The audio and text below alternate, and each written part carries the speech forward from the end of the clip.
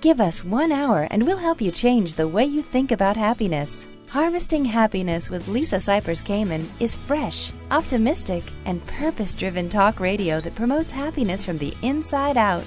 Each week, Lisa spotlights trendsetters and change agents who offer sound emotional fitness tips for improving mental muscle tone and greater well-being. Guest experts include a diverse and proactive collection of the greatest thinkers and doers who are devoting their lives to creating a better world in which to live. Your host, Lisa Cypers Kamen, is a widely recognized applied positive psychology coach, author, documentary filmmaker, and lecturer specializing in the fields of sustainable happiness, mindfulness, and positive lifestyle management. Let's get to it. Here's Lisa. Good morning, good afternoon, and good evening, wherever you are. Welcome to Harvesting Happiness Talk Radio, broadcasting consciously prepared brain food from the beaches of Malibu, California.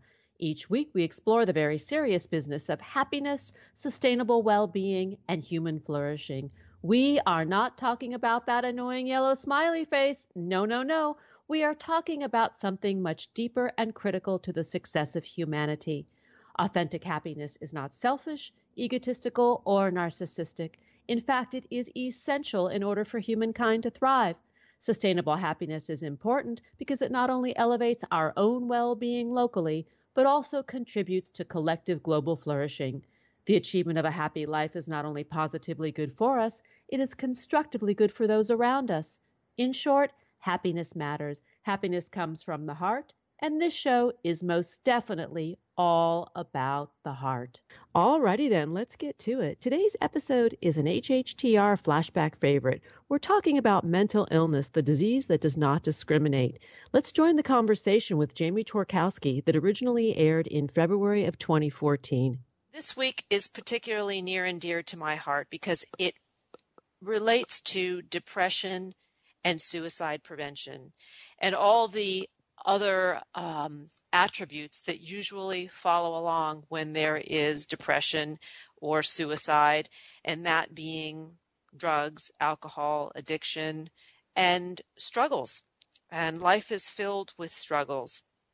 And my guest is Jamie Torkowski.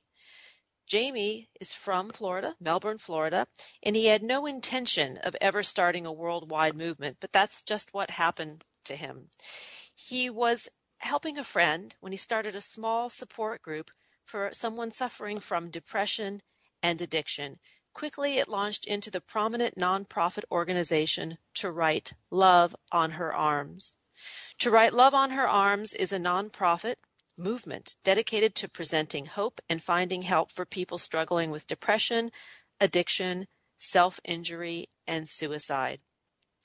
TWLOHA, that is a mouthful, TWLOHA exists to encourage, inform, inspire, and also invest directly into treatment and recovery for those in need of services. Since its start in 2006, they have donated over $1 million directly into treatment and recovery, as well as answered over 170,000 emails from over 100 countries. Good morning, Jamie. Thanks for joining us on the show this morning. Hey, Lisa. Thanks for having me.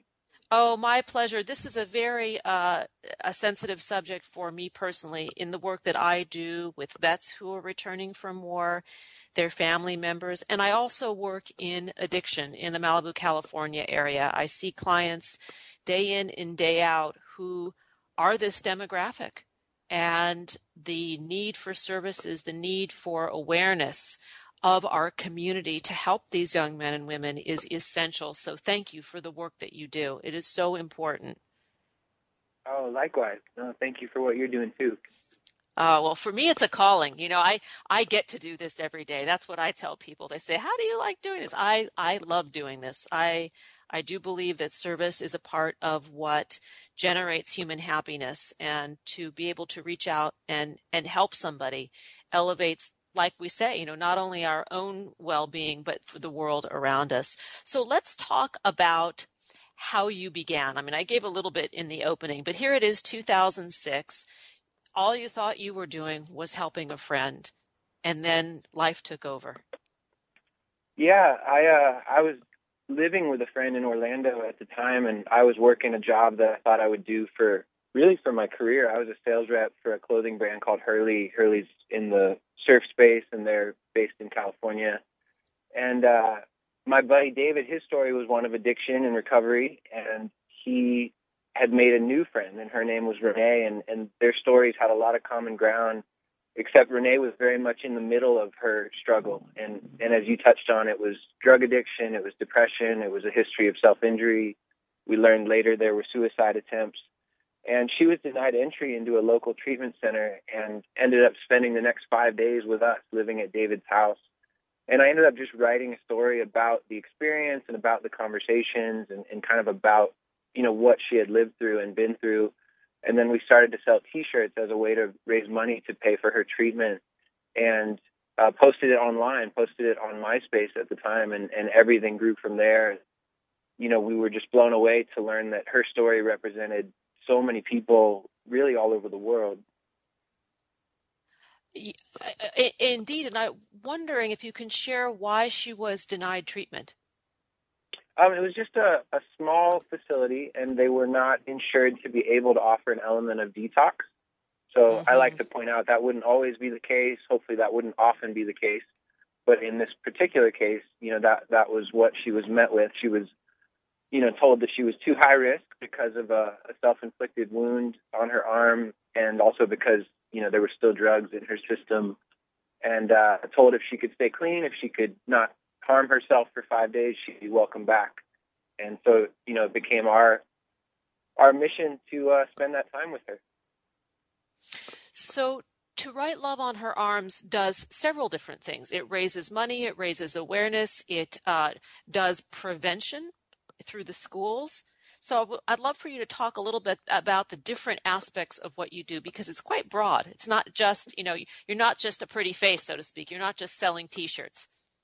Yeah, I mean, to be honest, we don't even use that phrase, raise awareness. I feel like that gets thrown around so much, and who knows what it even means half the time. We really exist to move people. We've learned that most people who need help never get it. You know, we've learned that 2 out of 3 people who struggle with depression never get help for it. So what that tells us, what that tells me, is it's not as simple as funding treatment or funding counseling if most people aren't knocking on those doors. I think we're really in a unique position to try to change that statistic and to try to move and encourage and invite people to get whatever help they need. And so we're constantly pointing to professional help. But I think just as much we're pointing to honesty and the need for community and a support system, and really just, you know, trying to push back at the stigma that says these are things we can't talk about. And we've just seen amazing stories and you know, life change come from people beginning to be honest about their struggles, their questions, you know, feeling alone, the need for help. So to me, that's the biggest thing we do. You know, we do it in the context of live events, chapters on college campuses. More than anywhere else, we do it online, you know, on our site, on Facebook, on Twitter. The site has really become a source of encouragement and information for people around the world. So to me, that's really, those, I think, 2 areas are at the top of the list for us. And then from there, we do get to invest in professional help and in treatment and recovery around the world, and even close to home in Central Florida, where we're from. So that's a little bit, but I like to remind people, I think more than anything, we communicate, and the aim is to move people. Agreed. And I want to give a startling statistic that there are more than 121 million people worldwide that suffer from depression. This is according to the World Health Organization. And I find this an astounding statistic because depression is something, it's a dark, silent devil, I think. That I mean, I have had depression in my past. It runs in my family. It is a very challenging circumstance when it rears its ugly head. And I think something that you said about talking about it, about sharing the conversation and taking the stigma out of a very human experience is part of the treatment. Totally. I mean, I think the silver lining to that statistic that you shared is that so many people can relate, and so many people live in this place, or have lived in this place, or maybe will live in this place. And I think it really is part of being alive on this planet, and it has to be something we're allowed and even encouraged to be honest about. And we like to point out if somebody broke their arm, they wouldn't try to hide it, they wouldn't try to fake it, they wouldn't keep quiet. There's really no stigma. That they would just simply know, I have to get this fixed. And yet when it comes to mental health or addiction, for some reason, as a society, I think we approach it so differently. And closer to home, within that statistic that that we just talked about, that 18 million of these cases are happening right here in the United States, right here in our backyard. And this is according to the National Institute of Mental Health. So it is very widespread. And you give us some other fabulous statistics which are startling, in that between 20 and 50% of children and teens struggle with depression, have a family history of this struggle, and are the offspring. And the offspring of depressed parents are more than 3 times likely to suffer from depression themselves. So that there's a genetic link to depression as well. We're going to need to take a break. We'll be right back, and that's a promise. We know that life can be tough and that happiness can and does live alongside adversity. Connect with us on Facebook at Harvesting Happiness and follow Lisa on Twitter at Lisa Kamen for a daily dose of inspiration. We'll be right back after this quick break.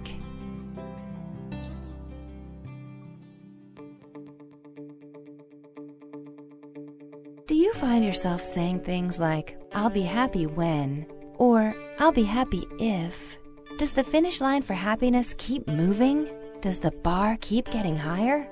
What's getting in the way of your happiness right now? Too much going on? Working too much? Not working enough? Having too many responsibilities? Not having enough money, enough time, enough space? The list goes on and on. It becomes difficult to see all that we have if we focus on scarcity. One thing I know for certain, happiness waits for no one. And sometimes we all need support. Are We Happy Yet? Is not another self-help book. It's a guidebook for learning how to harvest happiness through self-mastery, which is the key ingredient into building resilience, hardiness, grit, and emotional stability. Are We Happy Yet? 8 Keys to Unlocking a Joyful Life is available at Barnes & Noble, Amazon, IndieBound, and HarvestingHappiness.com.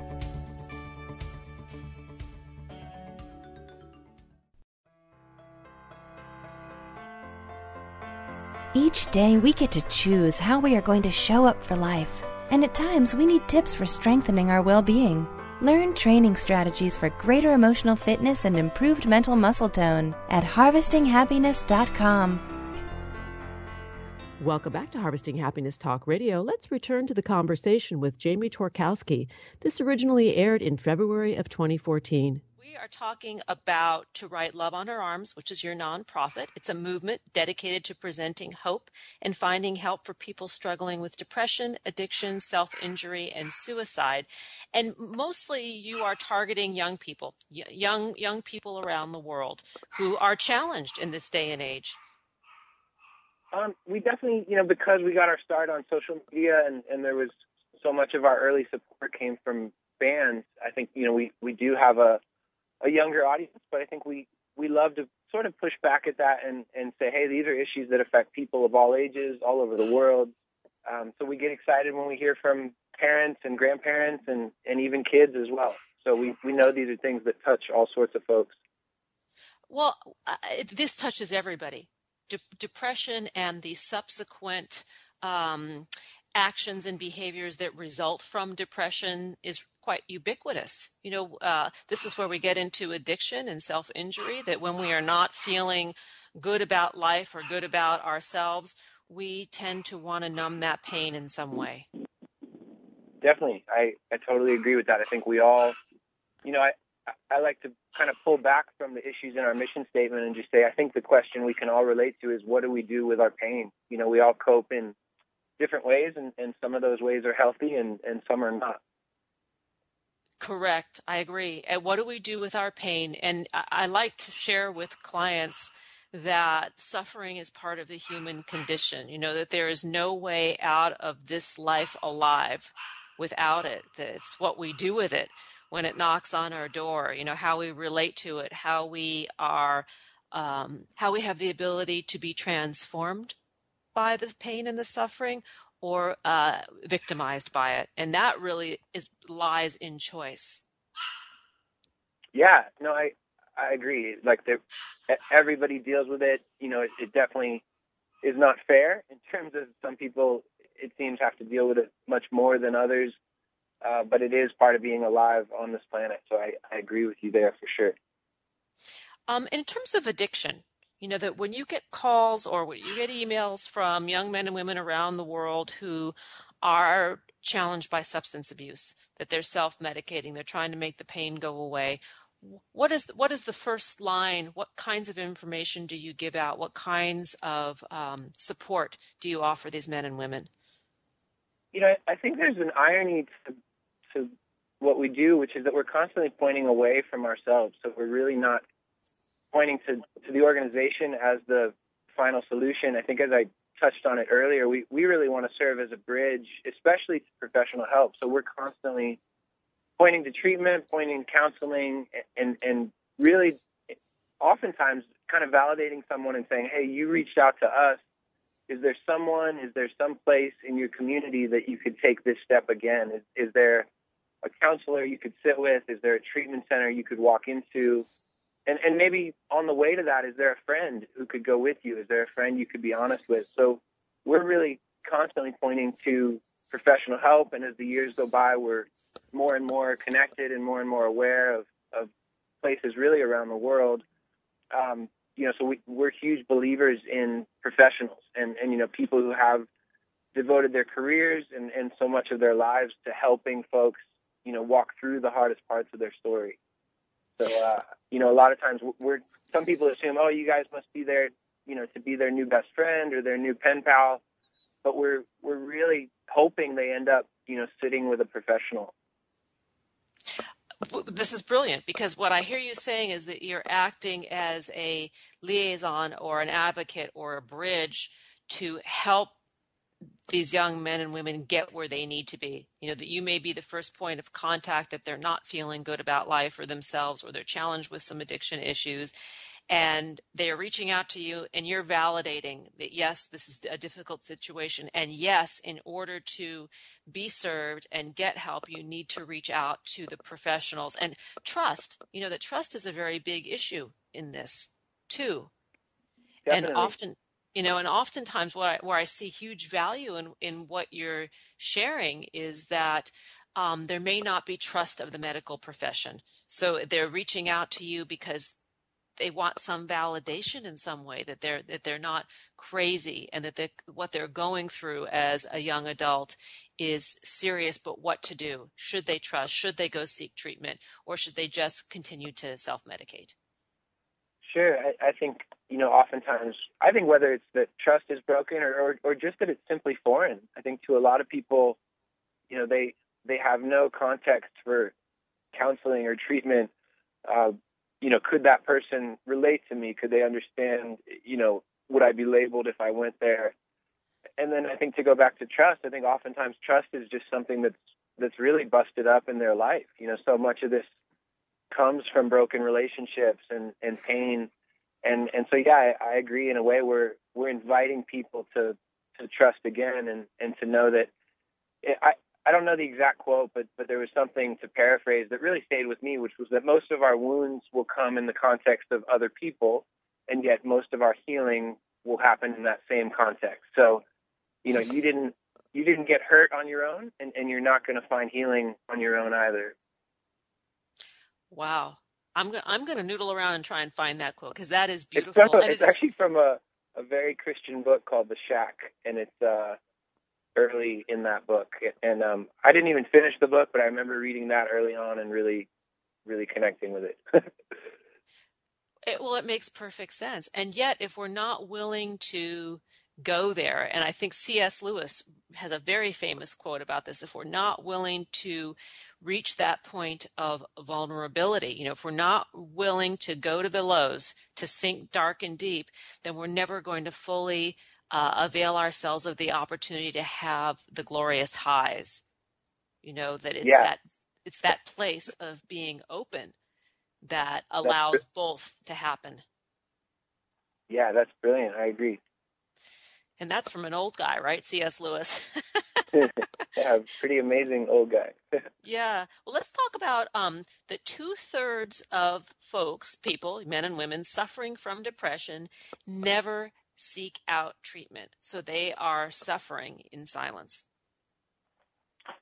Yeah, I think that, that's the statistic that really surprised me, and I think really motivates so much of the work that we do, and even our calling, within this field or this conversation, is how do we fight and try to change that number. And early on there were people who thought, oh, okay, you guys just need to devote everything to funding counseling and funding treatment.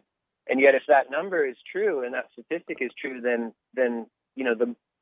the majority of these folks are not even getting that help. So I think that's really become our focus to try to address that. We were talking about the challenges that our young people today are faced with. The fact that we live in a 24/7 society, that there are so many choices available to us. And by having so many choices, in a certain sense, it paralyzes or can paralyze us with fear, of what to be in our lives, what to do when we grow up. Jamie, what's your experience with young men and women that talk about this, that when they get to the place where they can be open about their fears and their sorrows and their angst? Like, kind of, what is that process like for them?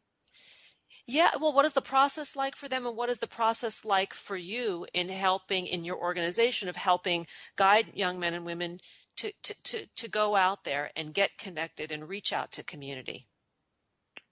I think we love to tell people that they deserve it, just that this is the way life is meant to be lived, and this is just part of being healthy and even happy, is that we're not meant to do this journey alone, and certainly when it comes to the hard stuff and the pain and the questions, we're certainly not meant to live there alone. And I think we really love to shine a light on it as really good news, and just saying, hey, you deserve friends. You deserve a few real friends who you can be honest with, and you can go beyond the status update and the stuff that is put together and kind of shiny and new.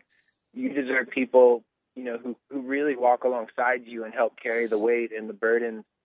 And then you just, you hope that light bulb goes off. And so often I think we get to witness that where someone begins to feel free and begins to realize, hey, this is good news. I've been carrying this around by myself for months or maybe years.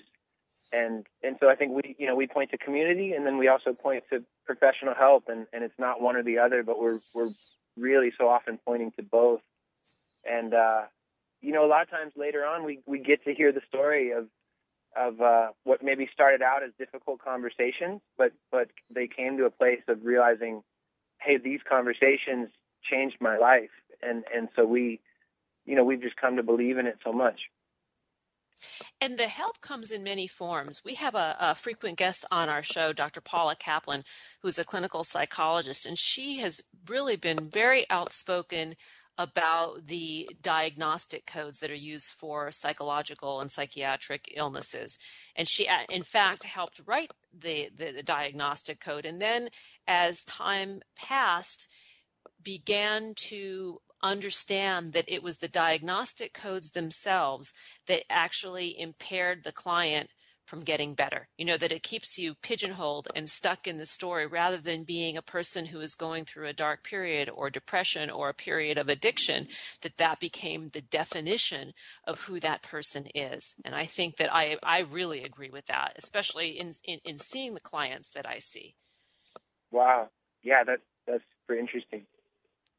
So the concept of help, of therapy, of counseling, of treatment can mean many things to many different people. And one of the things that I've come to understand just from doing the work with clients is that if you can facilitate a young man or woman learning how to take good care of themselves, to learn how to love themselves, whether it be again or for the first time, and to learn self-mastery, tools that they might not have learned in the home, that they stand a better chance of recovery, wellness, and ultimate joy.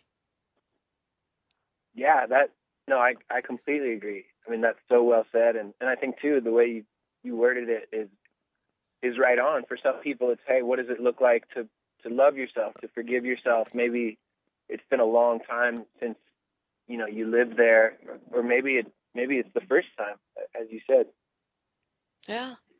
We're all challenged. We all come into this world with a mission.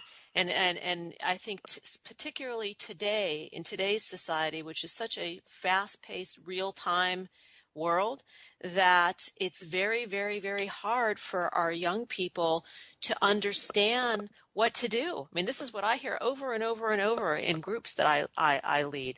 Too many choices, too much pressure. They don't know what to do, what to go, where to go, and who to be. And that's hard. Yeah.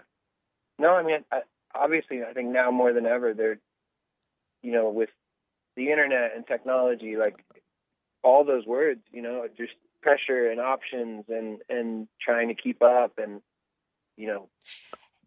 yes, so trying little to keep privacy. Up. And what the good life actually looks like, that the model that our parents had no longer applies in this new economic paradigm we're living in. We're going to go to a break in a minute, and I want to make sure I give out all of your contact information because you are a social media-based organization. The website is twloha.com. On Twitter, it is at twloha. And on Facebook, it is To Write Love on Her Arms. And that is the organization, and Jamie Torkowski is its founder.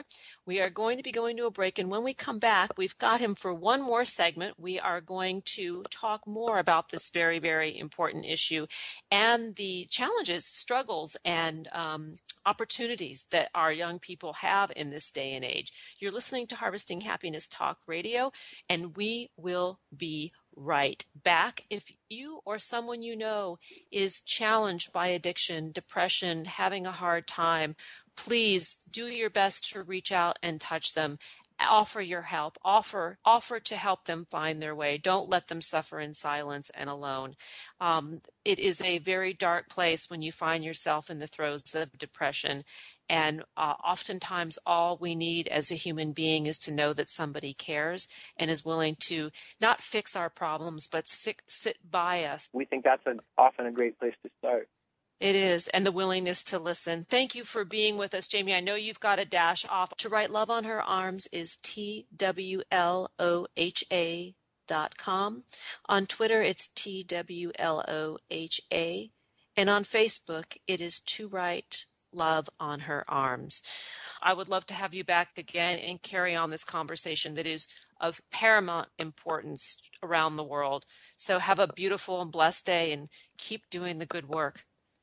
You too. Thanks so much, Lisa. That sounds great. Oh, my pleasure. Thank you. Thank you. Thank you. Thank you. Let's take a quick pause. Here comes the break. We'll be right back. Nothing gives happiness like a free gift. Unwrap your present by signing up for Happiness Headlines, our monthly e-zine at harvestinghappiness.com. Stay tuned for more after the break.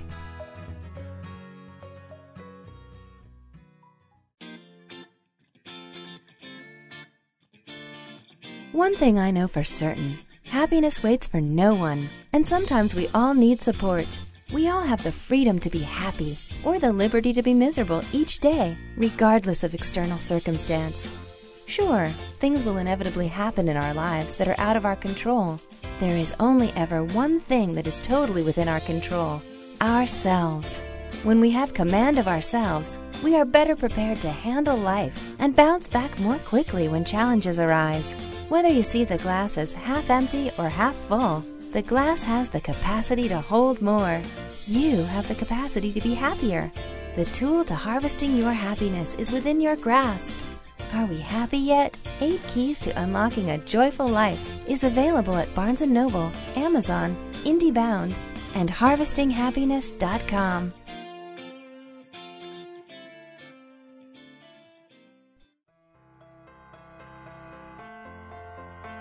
Each day we get to choose how we are going to show up for life. And at times, we need tips for strengthening our well-being.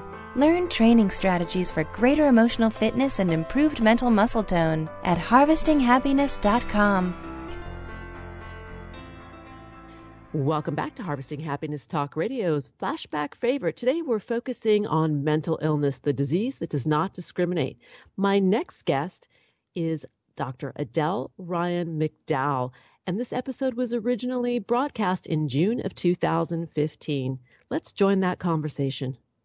And today we're talking about suicide, a very scary subject for many, and one that most of us would think, how could we ever make peace with suicide?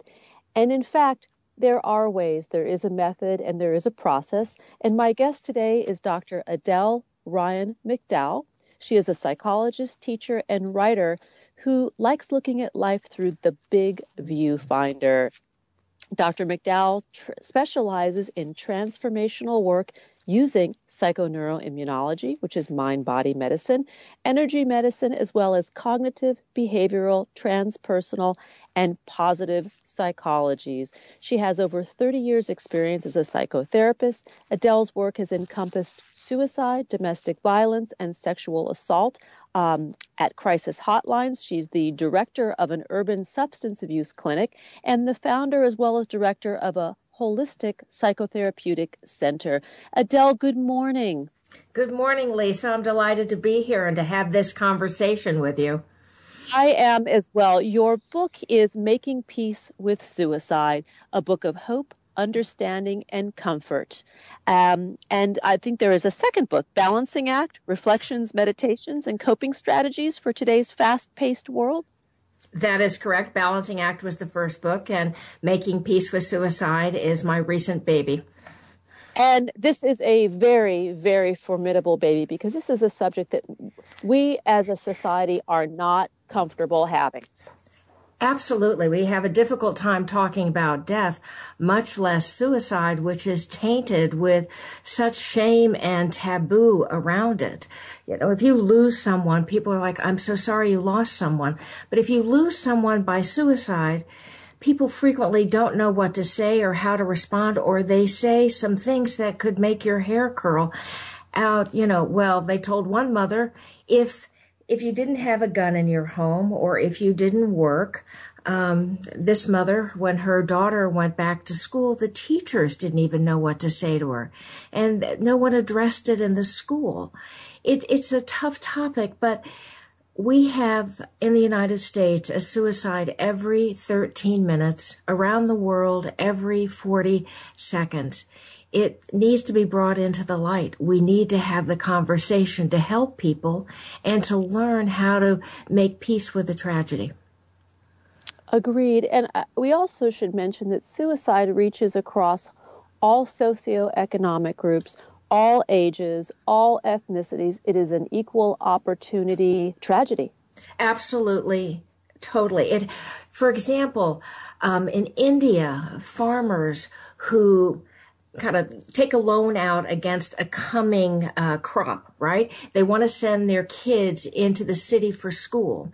So they take out the loan, but bad weather, bad seeds, what have you, the crop fails, and then they're unrelenting debt collectors that are harassing and abusive, and many farmers have taken their life. It happened also years ago with some GMO seeds, and you had both mom and dad farmers taking their life. In Italy and Ireland, and I believe Greece, for the first time, they are having suicide hotlines because of suicide by economic crisis. You know, when you can't work or find work or put a roof over your head or take care of your family, you feel very optionless and you wonder why bother.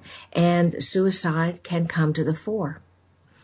What prompted you to write this book, besides the statistics and the reasons that you've just stated? Well, actually, what happened was that 3 years ago, I had met a friend, a clinical psychologist. Many years before that, I had met her at a healing and shamanism conference in California. And I got a phone call from some other friends from the conference, and they said, Adele, Susan died. I said, what do you mean Susan died? I just sent her an email for her birthday. I know this, that, and the other. I said, what are you talking about? Was it a car accident? And they said no, and they hemmed and hawed and hemmed and hawed. And she had had depression, been hospitalized. Upon release from the hospital, she took an overdose of pills. Here is a woman with all sorts of training, right? And I thought, wow. All right, I was rattled. I wrote a piece called A Psychologist's Suicide to help me make sense of it, just wrap my head around it. And then I'm at the kitchen sink doing dishes, and you know that little voice? And the little voice says, you need to write a book on suicide. And I thought, okay, I can do that. I'll just knock this book out in 6 months. Ha ha. I had to be opened and changed as well. So initially, the book has a lot of stories, stories from people who have survived the loss of a loved one and how they got through it. And there's so many ways. And then the stories of people who themselves have been suicidal and what changed for them. And because actually the numbers of people who are suicidal are much higher than the numbers of people we've lost to suicide. So it's a major global epidemic. Do you think that the passing of Robin Williams by suicide changed the way we look at suicide, or opened the window at least to begin to have this conversation more publicly? Oh, absolutely, Lisa, absolutely, because Robin Williams was totally well loved. He was beloved. We all of us smiled. We couldn't wait to see Robin Williams and whatever we were going to see Robin Williams in. And we knew him. There was something very accessible about him, right? Now, originally the press came out and said, well, he had some financial issues, we think, and he had some addiction issues. But the autopsy revealed, and I just learned this, the autopsy revealed that he had a specific kind of dementia associated with Parkinson's. And I wish I could pull up the name for you. It's something like Louise or Louise. There's a specific name for it. And that was the cause of his suicide. He had moved out of the bedroom he shared with his wife because he was so restless and anxious. And then he got to a place where his brain became contorted, and he ended up in a tight, dark place, I assume, and he felt that was his only option. Football players, right? And the combat soldiers whose heads get banged around with post-concussion syndrome, what is it called? Chronic traumatic encephalopathy. All of these things, they have found that there is very real organic damage to the brain, right? So yes, the major cause of suicide is certainly depression, right? And mental illness. But we're finding in today's world economic, social things like bullying, right? There's trauma from war, childhood sexual abuse. There's so many reasons of why suicide happens. And the goal is to end the pain. I mean, people who exactly. choose to take their lives just want the suffering to end. Of course, that is the only reason, right? That is the only reason. Sometimes a suicide is well considered. Sometimes it's impulsive. I had the experience in my early days in working in a drug clinic. And I was not the director then. I later became the director, but they gave to me this, new person. They said, here's a person. She just came out of a hospital after her 7th suicide attempt. In that last attempt, she took out her German Shepherd, who was her best friend. And I met her 2 or 3 times, the first time the assessment. And, we're talking about, could get a job, do this, do that, everything to get her life in order. And she came in one day and she was happy as could be. And I went, oh, this is great. I was so naive. Because hours later, she had taken her life. Because for some people, when they make that decision, there is relief. I didn't know that then. Yes, I have experienced similar circumstances, and it is it's very, very hard to understand. But then you have the success stories, those who have tremendous amount of suffering, and they do get relief through therapy, in some cases through medication, and they say, I'm going to go on because I'm curious about what tomorrow will bring. Right. And in this, the example I gave, that woman certainly had some major biochemical issues. Major. To be in and out of a psych hospital and chronically suicidal and on all sorts of medications for the majority of her adult life speaks to some severe mental health issues. You are right, though. There are people who say, I'm in this trough and I want to find a way out. Where's the window? Where's the hand? How do I get there? We're going to head out to the break. We'll be right back, and that's a promise. Who says money can't buy happiness? Check out Lisa's new book, Are We Happy Yet? 8 Keys to Unlocking a Joyful Life, and other fun, fashionable, and inspiring items at shophappy@harvestinghappiness.com. We'll be right back after this quick break.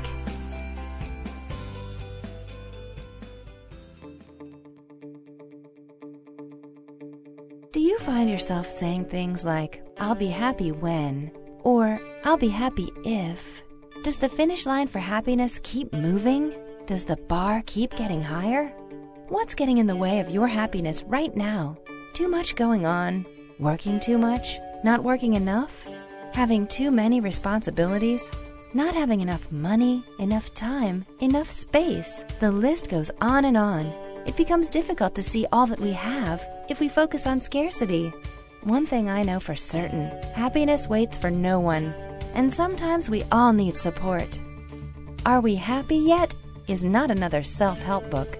It's a guidebook for learning how to harvest happiness through self-mastery, which is the key ingredient into building resilience, hardiness, grit, and emotional stability.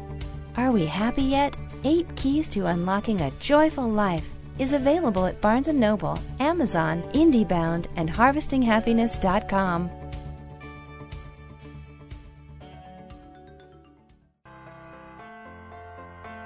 Each day we get to choose how we are going to show up for life, and at times we need tips for strengthening our well-being. Learn training strategies for greater emotional fitness and improved mental muscle tone at HarvestingHappiness.com. Let's rejoin my conversation with Dr. Adele Ryan McDowell that originally aired in June of 2015. We're talking about something very, very difficult, but something that is very worthwhile to be shared within your community. We're talking today with Dr. Adele Ryan McDowell about Making Peace with Suicide, which is her newest book. And we're talking about how rampant suicide is. Epidemic, actually, around the world, and there are several reasons for it.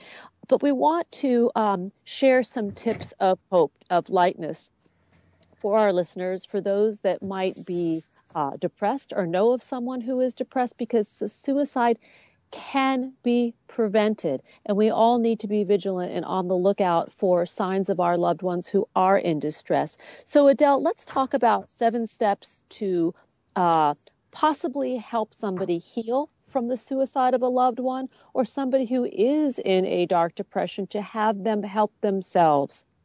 Okay, great. I'd love to.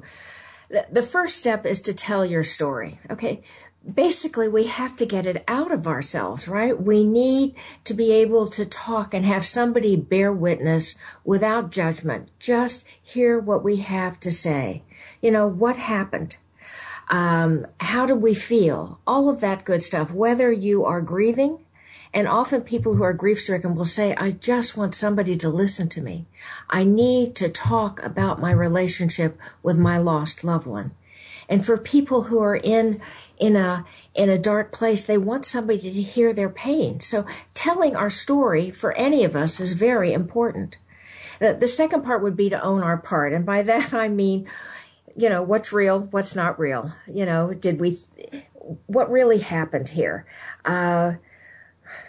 Is there a way that we can forgive? You know, we forgive ourselves, we forgive them, we forgive institutions, whether it's schools, hospitals, military groups, whatever, that we might need to forgive.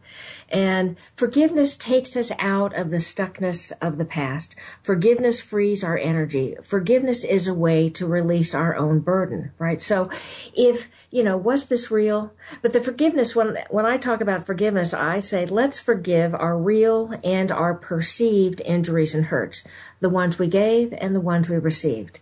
And that's a wonderful way of owning our own part. Okay, so what happened here? And then in my years of doing a lot of things like Newtown and 9/11 and what have you, we would do what was called critical incident stress debriefing, right? So the third step here is to debrief the dark moments. But I'm a big believer that you bring in the yin and the yang. So not only do we talk about what was the worst, and everybody's worst is different. It could be before the suicide, after the suicide, years before, years after you. Everyone has unique experiences. But also we need to remember the good stuff, the stuff that we did right, because most certainly we did many things. And what survivors of a suicidal loss need to remember is it's not your fault. We have to be very clear. It's not your fault, but often survivors are blamed for the suicidal loss of their loved one. It's a crazy thing that we humans end up doing. You should have known. You should have made it better. But I guarantee you that their loved ones love them and did the best that they could. But when an individual makes that choice to step away, to turn away, they're not doing it to you. They're doing it, as we said earlier, to get out of their pain. So we want to debrief the dark moments and remember the good moments. And then the fourth step is what I call back your spirit. And I have a wonderful story, but it's pretty long. So it's in the book. But the bottom line is that no matter what we go through, we have to call back our essence. Who are we? We can't have our energy scattered out there. You know, we tend to hold on things. We tend to carry all this stuff with us. So let's call back our essence. And I give a process for that. And then one of the best ways I find if you end any relationship is what are the lessons? You know, what are the lessons? What did we learn? What did it teach us? You know, sometimes I would say a relationship has taught me unconditional love, or it's taught me patience. For me, in doing this book, it stretched my heart wide open and taught me new levels of compassion. And then I suggest the sixth step is that you take some quiet time, if you believe in meditation or prayer, whatever's right for you, and you connect with your loved one. It's possible. You just open your heart. Right? You open your heart. And a visualization technique I like is just imagine a pool of light, if you will, a pretty garden, what works for you. And there are 2 chairs, and call in your loved one and imagine. And imagination is pulling from the psyche, and the psyche is the soul. So imagine. If it doesn't come naturally, have fun with it, if you will, and just see if it becomes normal. And it's not anything you can control or make happen, but there is a way heart to heart. I had one man who talked about his brother, and he said, geez, Adele, when I pull out of the driveway in the morning and drive to work, I feel like my brother's in the car with me. And I said, he is. You know, so sometimes if you think it's a message or a sign, it is. Not sometimes. If you think it is, it usually is.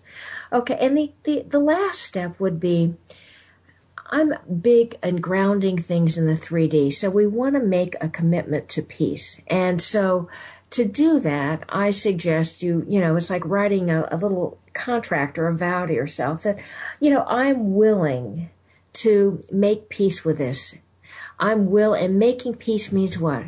Making peace means that we accept the unacceptable, we accept the horrific. Doesn't mean we agree, it means we accept. Making peace means we forgive, because if we don't forgive, we stay stuck. We don't go forward. It's tied up energy. And making peace means that we have compassion. And that means that we walk in another person's shoes. Again, we don't have to agree, but we understand their level of pain. I had one guy who said he knew his brother. He just didn't understand what had happened here. And he was smart enough to figure out his brother's passwords. And he went into his brother's computer and he found that he was in serious financial distress and a lot of things had gone wrong. He said in finding that, it gave he and the rest of the family compassion to understand his brother's choice. Of course, they didn't like the choice, but it gave them greater understanding, right? And then the final part of making a commitment to peace is maybe, you know, we have, when you get married, you get a present. When you have a birthday, you get a present. but maybe as a commemoration of someone. Maybe there's a picture or a quote or a rock or a little statue or something that's a 3D reminder that to anchor you that says, I'm going to keep working on making commitment to this. Because I want to tell you, anyone who survives a suicidal loss, it's a gutsy, heroic journey to walk through it. Not only do they have grief and taboo, but it is trauma. Did you know that suicide survivors are considered a subset and at risk for suicide because of the extreme trauma of suicide? And grief brings up other grief, trauma brings up other trauma. So to walk through this is an enormous journey. Is there light at the end? Yes. You can walk with your newly pieced together heart when you are ready. When you are ready. Not when anybody else tells you to be ready, but when you are ready. And this is a very important point, that the grief process, the healing that needs to go on is not time-stamped. For everybody it's different. And I wanted to just ask you to comment on helping children deal with a parent or a loved one who has suicided. This is a really important topic, and I'll tell you, when I was doing my interviews, I talked to a gentleman in Boston, and he lost his father when he was a boy, and his father had severe mental illness, and he said to me at the time, he said, Adele, there was nothing there for the kids.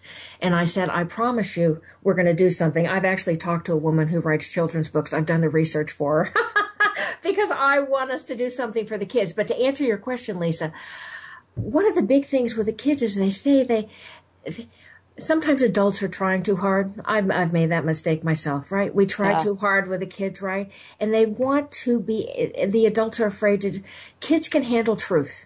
I'm talking age appropriate truth, of course. I never lie to a kid. I don't believe, never lie to somebody who's suicidal. They'll read your energy. They'll know. They won't trust you. You can say, yes, this happened. And the kid will want to know, well, did I cause it? Was it my fault? Because that's what grown-ups want to know too. And no, honey, you didn't, but didn't they love me enough? And you have to explain again, like to the grown-ups. Of course they loved you enough.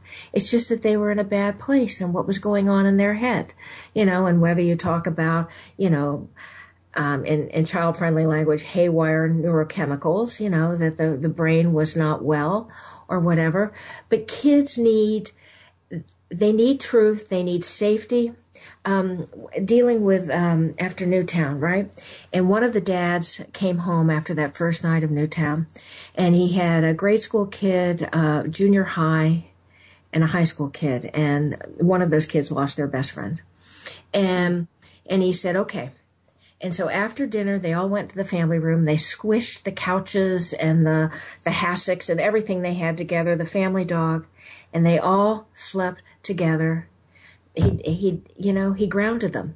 Another mom told me when her son lost 6 best friends at Newtown, and what did they do? He went to the grave and he put little trucks and little shells on because he wanted to give them a present. And they did, and that's what they did. Because her husband had learned that when he lost his brother. So people have ways, but you allow. I think ritual is a wonderful thing for kids. I think Paul Newman's camp started it with, they started with the balloons and letting go of things with balloons, writing messages in balloons. But you give kids you allow them the space for their feelings. When I'm dealing with a kid in trouble, I always let them draw it out or make it out because it's a great way to get it out. So let them express it, honor who they are, and trust them. Well, there is so much more to talk about, and the opening of a wonderful conversation that we will continue. We are out of time, and I want to invite our listeners to visit AdeleRyanMcDowell.com to learn more, or MakingPeaceWithSuicide.com. On Facebook, the page is Making Peace with Suicide with a hyphen between each word, and on Twitter, the handle is @AdeleHeals. And before we close out the segment, I want to make sure that we let our listeners know that if you or someone you know is in distress, to reach out for help. There are places that are available 24/7. The National Suicide Hotline is one, and we will make sure we get a couple of these hotlines posted on our website. We have flown through another hour of purpose-driven media designed to inspire and delight you, our listeners, to create more joy in your lives and within your communities. Here are a few thoughts before we part. Happiness is not a destination. It cannot be bought, sold, or traded. Happiness will never invite you to the party. It simply comes down to a choice to show up each and every day in the world with passion, purpose, place, and meaning. Thanks for joining us on Harvesting Happiness Talk Radio. This is Lisa Cypers-Kamen and my guests today, Jamie Torkowski and Dr. Adele Ryan McDowell, wishing you kind thoughts, kinder words, and the kindest of actions. Until next time, remember, happiness is an inside job. Happiness is your inside job. Go out and rock your day. Thanks for joining us on Harvesting Happiness Talk Radio with Lisa Cypers-Kamen. Join us each and every Wednesday for a brand new episode of consciously curated talk radio from the heart. Keep harvesting your own happiness anytime from the comfort of wherever you are, with hundreds of free downloadable podcasts from our libraries on TogiNet, iTunes, and SoundCloud. In a complicated world seemingly driven by non-stop negative news, Lisa's mission is to celebrate the upside of life and seek the silver lining of our challenges by transforming them into uplifting growth opportunities for all. To learn more about Lisa's global consulting services, please visit harvestinghappiness.com. Spread more joy by liking us on Facebook at Harvesting Happiness and following Lisa on Twitter at Lisa Kamen. Harvesting Happiness Talk Radio is produced in collaboration with TogiNet Radio, KBUU, RadioMalibu.net, and is available on PRX, the Public Radio Exchange.